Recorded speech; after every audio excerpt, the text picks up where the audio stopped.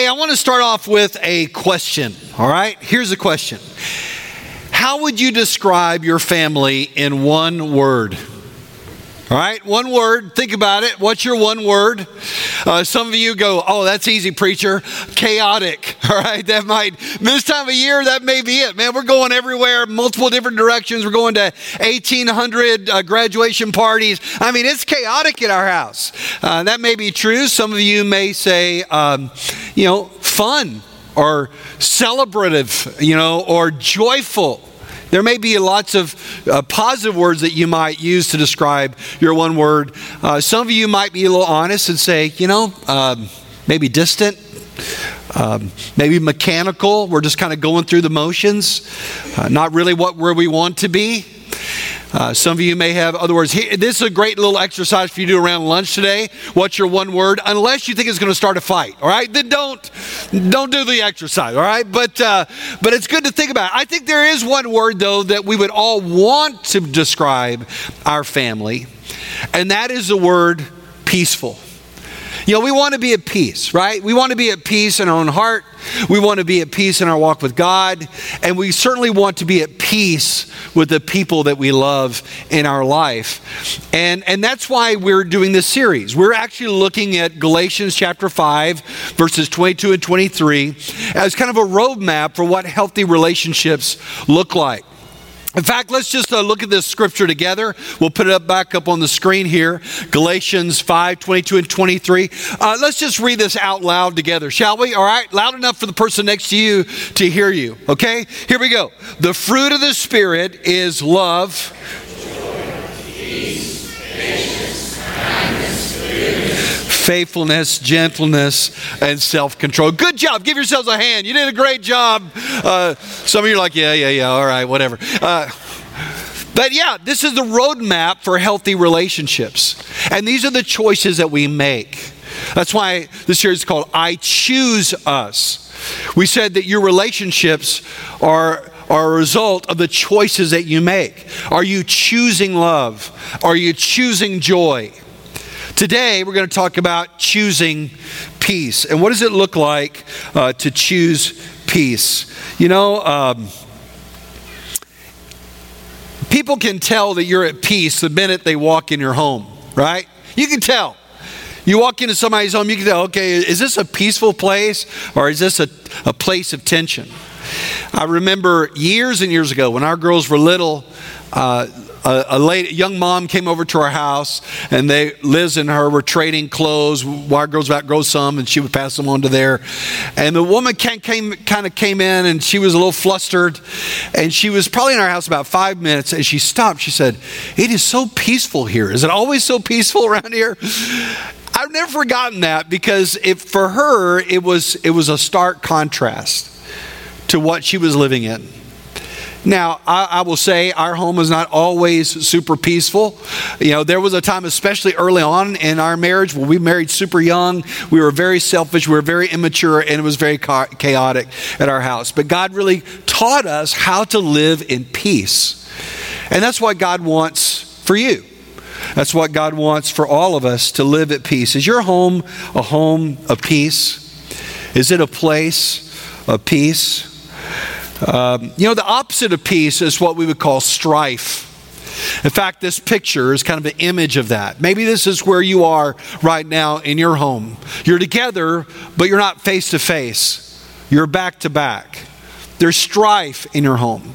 And the Bible says a lot about strife. For example, in Proverbs 20, verse 3, it says, "It is an honor for a man to keep aloof from strife, but every fool will be quarreling." Proverbs 29:22, "A man of wrath stirs up strife, and the one given to anger causes much transgression." Strife can be seen in a lot of different ways, experienced in a lot of different ways. There's a tension in the room. There's an angry undercurrent. There's a sense of resentment that often is just below the surface. There are hurt feelings and conflict and arguments and name calling and door slamming and the rest. That's strife. And listen, I believe that Satan wants to stir up strife in your home. I believe he wants that. In fact, in Ephesians 4, it says, don't let the sun go down in your anger. Don't give the devil a foothold, or don't give the devil an opportunity. See, he wants to stir up division and strife in our home, but God is not a God of strife. He's a God of peace. And God wants your home to be a place of peace, and your marriage and your relationships to be a place of peace. So how do we get to peace? If there's a lot of strife right now in your home, how do you get to a place of peace? And that's what we're talking about today. So I want you to turn in your Bible, get your Bible out, and I want you to open it up with me to Romans chapter 12. Romans chapter 12, where we're going to look at how to get to a place of peace, okay? And as you're turning there, let me just remind you that the Romans were not living in really peaceful conditions. The church at Rome, the Apostle Paul was writing to the church in Rome, and they were under a tremendous amount of pressure. The Christians there were being persecuted. Christians there were being mistreated and abused. It was a very hostile and violent culture that they were living in. And so Paul is writing to them to tell them that even though you live in an environment of hostility and strife, that you can pursue peace. You can experience peace. Peace that this world can never fully have. And at the end of Romans 12, verses 9 through I think 21, he goes through 27 character qualities or things that we should be pursuing. Now don't worry, I'm not going to cover all 27 this morning, okay? But I am going to hit 3. And so we're going to dive in to Romans 12, and we're going to start at verse 16 as we look to how we can find peace, all right? So let's look at it together. Romans chapter 12, beginning of verse 16. And this is the word of God. Amen? Amen. Live in harmony with one another. Do not be proud. Instead, associate with the humble. Do not be wise in your own estimation. Do not repay anyone evil for evil. Be careful. Give careful thought to do what is honorable in everyone's eyes. If possible, as far as it depends on you, live at peace with everyone. Friends, do not avenge yourselves.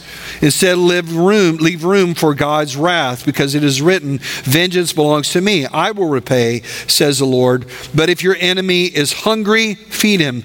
If he is thirsty, give him something to drink. For in doing so, you will be heaping fiery coals on his head. Do not be conquered by evil, but conquer evil with good. Let's pray. Lord, I thank you for your word, and I thank you, God, that you want us to live in a place of peace. Lord, I pray that you would open up your word now today. Lord, apply it to our hearts, that our homes can be a place of peace. And we pray this in Jesus' name. Amen. Just look at that very first line of this passage. He says, live in harmony. Verse 16, live in harmony with everyone. Literally, it means to have the same mind with one another, to think the same thoughts, to have the same, to want the same things, to have the same things in mind. Literally, it means to kind of think about other people more than you think about yourself. That's the idea of living in harmony with one another.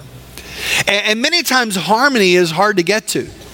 Harmony takes work in a relationship, right? To think about others and to come together when we tend to drift apart.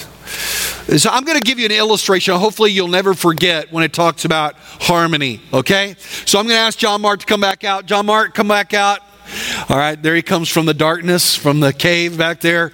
And John Mark, here's what I want you to do. I want you to play on the keyboard 2 notes that are 2 keys that are right next to each other. Okay, go ahead.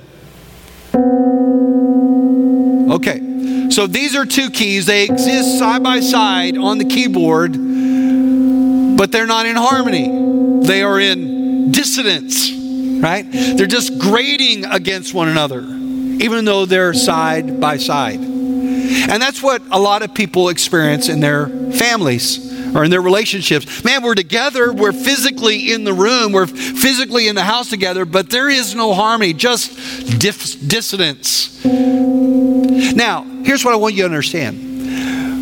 That if he just moves one finger, he can move from dissonance to harmony. Watch his fingers. Now those two fingers were next to each other. One has moved now to a place of harmony. See? You can make a move, even if the other person doesn't, that can move toward harmony in your home. And by the way, harmony is what music is made of, right? Harmony is the basis, the foundation that you have music and joy in your family. And that's what God wants for you. He wants you to have harmony, to live in harmony with one another. But it's going to require you to make some moves. And in this passage, the Apostle Paul is going to show us 3 moves you can begin to make, regardless of what other people do, to begin to live in harmony with one another. Are you ready to get to it? All right. Let's thank John Mark for his illustration. Good job, buddy. All right. He does not get paid overtime for that, folks. Anyway. All right, here are 3 moves. Move number 1, write this down, exhibit humility. Exhibit humility. Look at verse 16. Do not be proud, instead associate with the humble. Do not be wise in your own estimation. It's interesting, the word proud there is actually not in the Greek and not in the original language. Originally, the way it translates is this: do not be high-minded. Don't be high-minded. Don't just think about your things and your goals and your dreams and what you're going to accomplish and what you're going to achieve and what you want. And instead, that's why they translate it proud. Don't be high-minded. Don't just focus on what you want. Instead, think about one another. Remember, that's what he said. Live in harmony. Have the same mind. Think about others more than you think about yourself. And really what Paul is doing is he's contrasting a mindset. He's talking about thinking, right? Think of this way. And he's contrasting a mindset that is proud or thinking about themselves and a mindset that is humble, that is thinking about other people. That's what he's talking about. Associate with the humble, he says. That could mean to associate with humble people so that you become like them. Or it may mean to associate with humble things, to do things that put yourself in a place of humility and service to others. But here he's clearly talking about a mindset or an attitude. You know, there's some people that are just me-focused people. Would you agree with that? You ever met people like that? It's just all about them.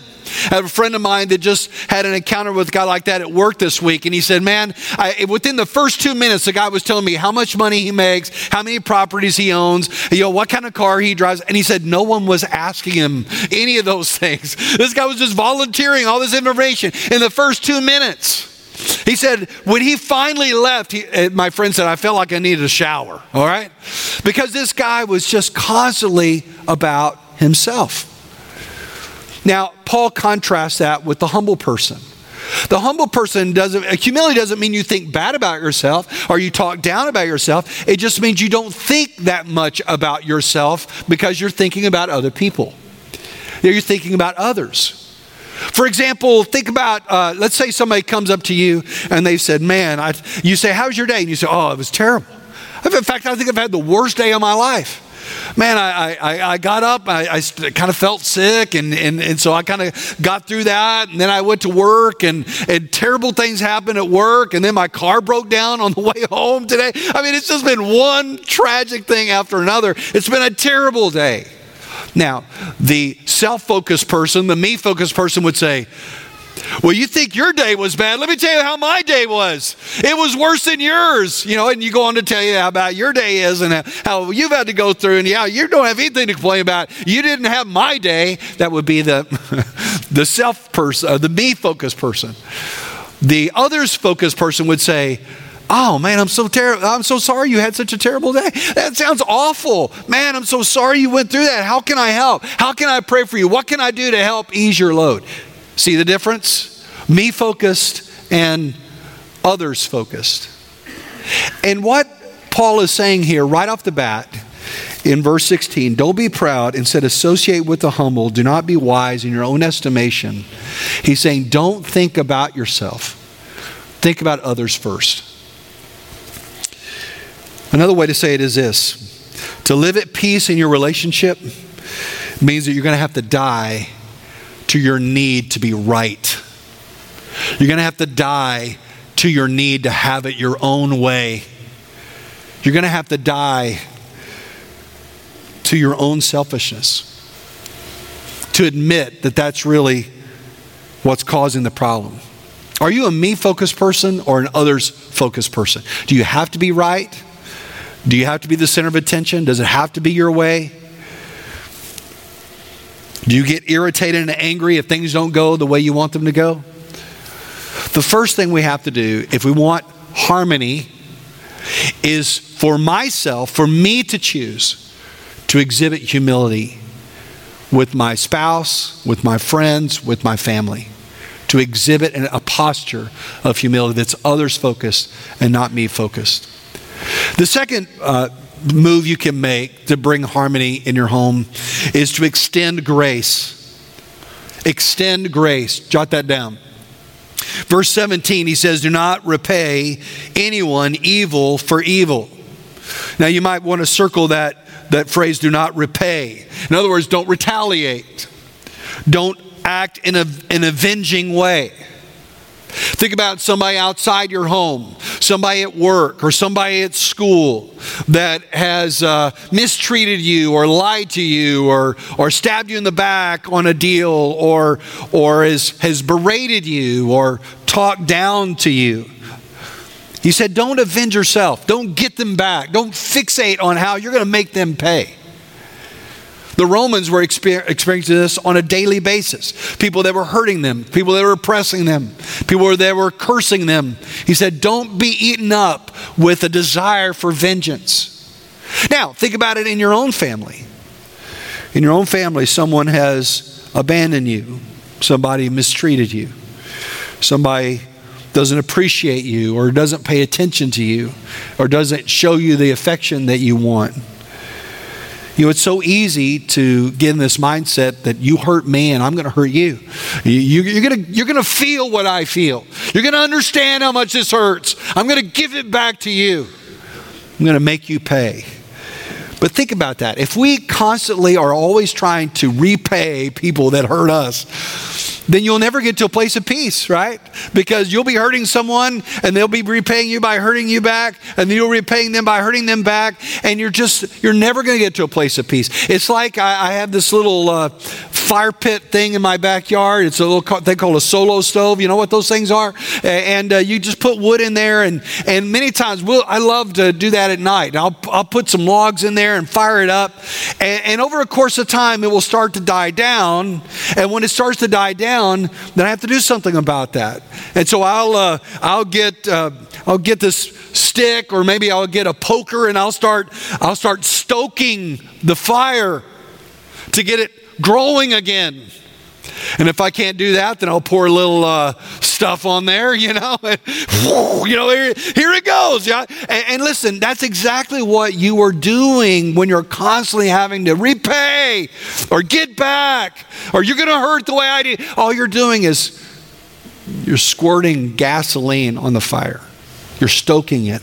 It's conflict and strife is growing in your home. That's why Paul said, hey, don't repay anyone evil for evil. And friends, look at verse 19. He's basically saying the same thing. Just run down to verse 19. Friends, do not avenge yourselves. Instead, leave room for God's wrath. Because it is written, vengeance belongs to me. I will repay, says the Lord. You see what he's saying? He's like, vengeance is not your job. That's my job. Your job is not to avenge yourself, to make them pay. He said, listen, I am God. I am just. I will repay. In fact, that is a promise. Vengeance is mine. I will repay. I was thinking about that this week when I was in my just daily reading. I was in 2 Samuel. And in 2 Samuel, it's a really sad picture in the life of King David, because King David is in his old age now, and his son Absalom is trying to kill him and to take the throne. And at one point it gets so bad that King David has to flee Jerusalem and hide in the caves and in the ravines to avoid being overtaken by his son Absalom. And so David is leaving the city. He has his men with him to protect him, but he is distraught. He's an old man. He's distraught that his own son is trying to seek his life. But there is a man that comes to him that begins to curse him. This man starts throwing stones at David and kicking up the dirt and cursing him and saying, you're getting what you deserve because of all the terrible things that you've done. Finally, God's getting you back. And this man goes on and on and on. One of David's right-hand soldiers looks at David and says, David, please let me remove his head from his shoulders. Please, just say the word and I will take care of this guy. And David says, no. He said, perhaps the Lord will see my suffering and he will bless me in the future. See, David didn't retaliate. He could have easily with a word, but he chose not to retaliate. Let me ask you something. How do you respond when somebody throws stones at you?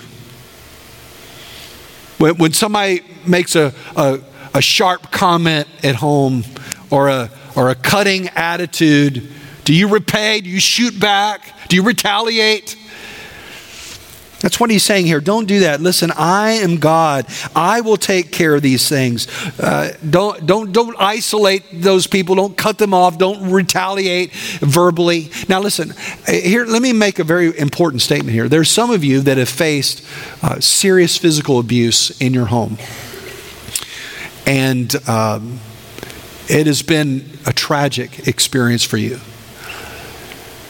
I want you to know that this is a place of healing and this is a place of peace for you. And we know that only God can fully heal you.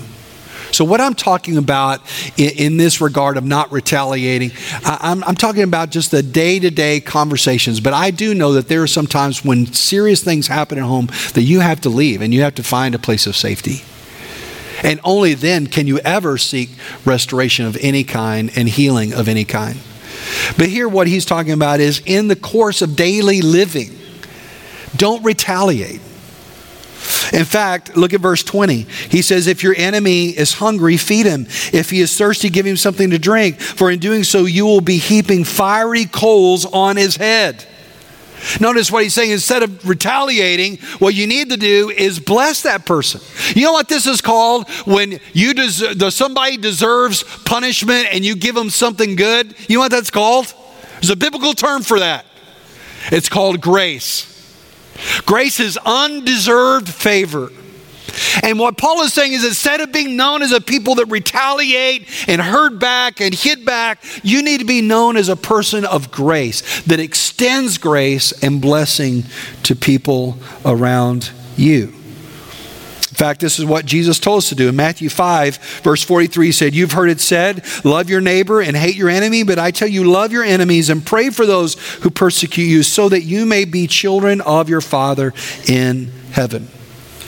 So instead of retaliating, we bless. When somebody says something snarky, you don't retaliate back. You just love them better. You bless them and encourage them and lift them up. In fact, he goes on to say, when you do this, you're going to heap hot coals on their head. Now, what in the world does that mean? I've done a lot of deep, intensive study. I have probably pulled out about 6 different options for you of what this means. But at the end of the day, we really don't know. What I do know is that he's actually quoting Proverbs. He's quoting Proverbs 25, verse 21 and 22, which says this exact thing. That's why in most of your Bibles, that quotation is indented and bolded because he's actually quoting from the Old Testament. Now, basically, the 2 options, I'll boil them all down to you, 2 options of what these hot coals on their head mean. It either means that when you do these good things, it brings that person to repentance. There was some idea that people that were repentant back in those days would put coals in this bowl and they would kind of carry it over their head. I don't know. We don't have any biblical evidence for that. But the idea is that it could lead that person to feeling badly about how they're treating you and bring them to repentance because you're not retaliating. You're blessing them even when they deserve something worse. But in the context here, and in other passages, hot coals on someone's head is a sign of judgment. And I think God is speaking about judgment here. And basically what he's saying is this. Listen, my job is to judge them, and I will. But your job is to bless. Your job is to extend grace. Just as I've shown you grace, you're to extend grace to others. So let me ask you, let's talk about your family. Are you being humble? Are you not demanding your own way? Are you not thinking that your way is the right way? Are you not acting like you're the smartest person in the room? Are you quick to defer to others and be others focused? Are you quick to extend grace and forgiveness to those that hurt you or mistreat you? People that say harsh things to you, are you quick to extend grace and mercy toward them? That's what he's saying here. Love doesn't keep a record of wrongs, and love doesn't retaliate. And then the last thing you can do to find harmony, the last move you can make to find harmony is simply to express honor. Look back up at verse 17. He says, give careful thought to do what is honorable in the eyes of everyone. Almost every time that I teach on relationships, I get to this one topic of honor. I say it over and over and over and over again because I truly believe that honor is the single most important attribute for healthy relationships.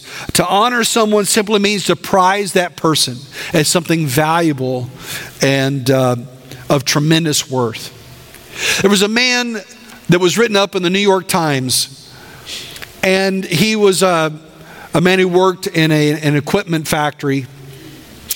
And he needed something to cover a hole in his wall. So he found at a garage sale a painting that he thought would do the trick just fine. And so he bought the painting and put it up on his wall. In fact, the painting looked like this. Sometime later, he was playing a game called The Masterpiece, and it showed pictures of famous paintings, and he saw one that looked just like this. The one that he saw was called Magnolias on Gold Velvet, painted by Martin Heed. And sure enough, he took this painting in to be assessed, and it was worth $1.2 million. That painting right there. Painting he paid $30 for, the painting he only wanted to cover a hole in his wall, was actually priceless. Now listen, a lot of times we can treat people like that. Your spouse is priceless. Your children are priceless. That friendship is priceless. But many times we don't treat them that way. We say things that hurt. We react in ways that demean. And listen, whenever you are critical and negative and fault-finding toward that person, what you're doing is instead of lifting them up and saying, man, you are so valuable. You're so worth everything. I mean, God made you the way you are. I love you so much. Instead of saying that, what you're really saying is, you know what? You're not really worth much at all. What a tragedy. He said, do your best to do what is honorable in the eyes of everyone. Lift people up. Don't bring them down. Tell them how much they mean to you, not how many mistakes they make. Look, in fact, look up to verse 10, he says this again. Outdo one another in showing honor.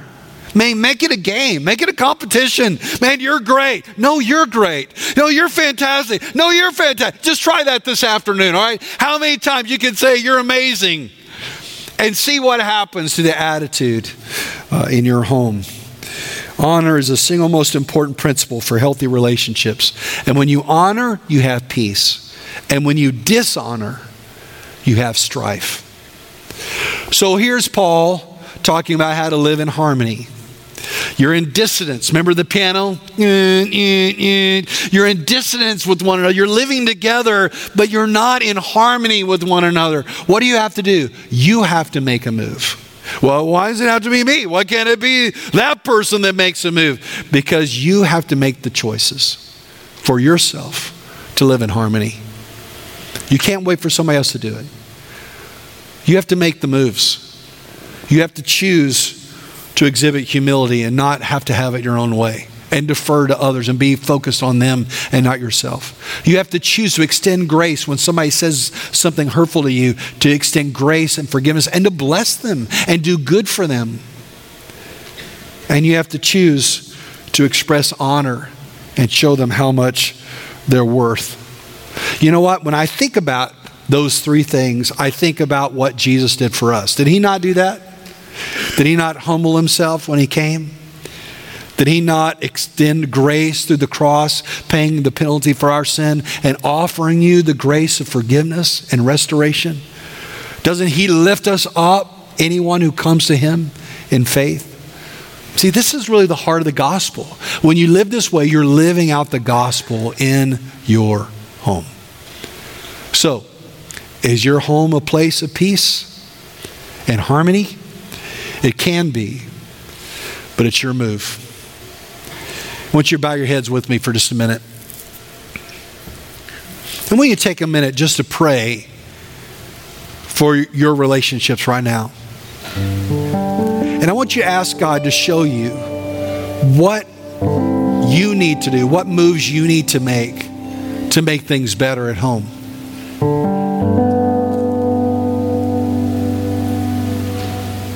Maybe it's to extend grace. Maybe to ask forgiveness because you do demand your own way. Maybe it's that you need to build people up more and not tearing them down more.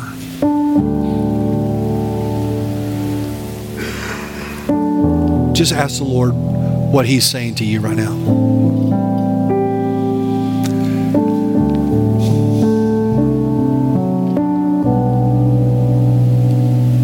Father, I thank you so much for your grace and your kindness to us. Lord, I thank you that you are the God of peace, and when you are in the center of our home, then our home becomes a place of peace. And Lord, we just acknowledge that many times we're living together, but we're in dissonance. We're not in harmony. So Lord, I pray that you would show us this week what we can do to put this into practice. To choose, to make these choices, to choose peace by choosing to humble ourselves or choosing to not retaliate or to have such a quick temper. To choose to lift people up and build them up around us. Lord Jesus, we recognize the fact that we can't do this on our own. That's why only your Holy Spirit can produce this kind of peace in us. And Lord Jesus, that's why you came. So we thank you for the cross. We thank you for the empty tomb. We thank you that you come to live within us through faith, and that by your Spirit you can and you will produce peace in our home when we walk as you walked and live as you lived, and as we follow your example. So Lord, fill us and use us. We pray this in Jesus' name. And everyone said, amen, amen.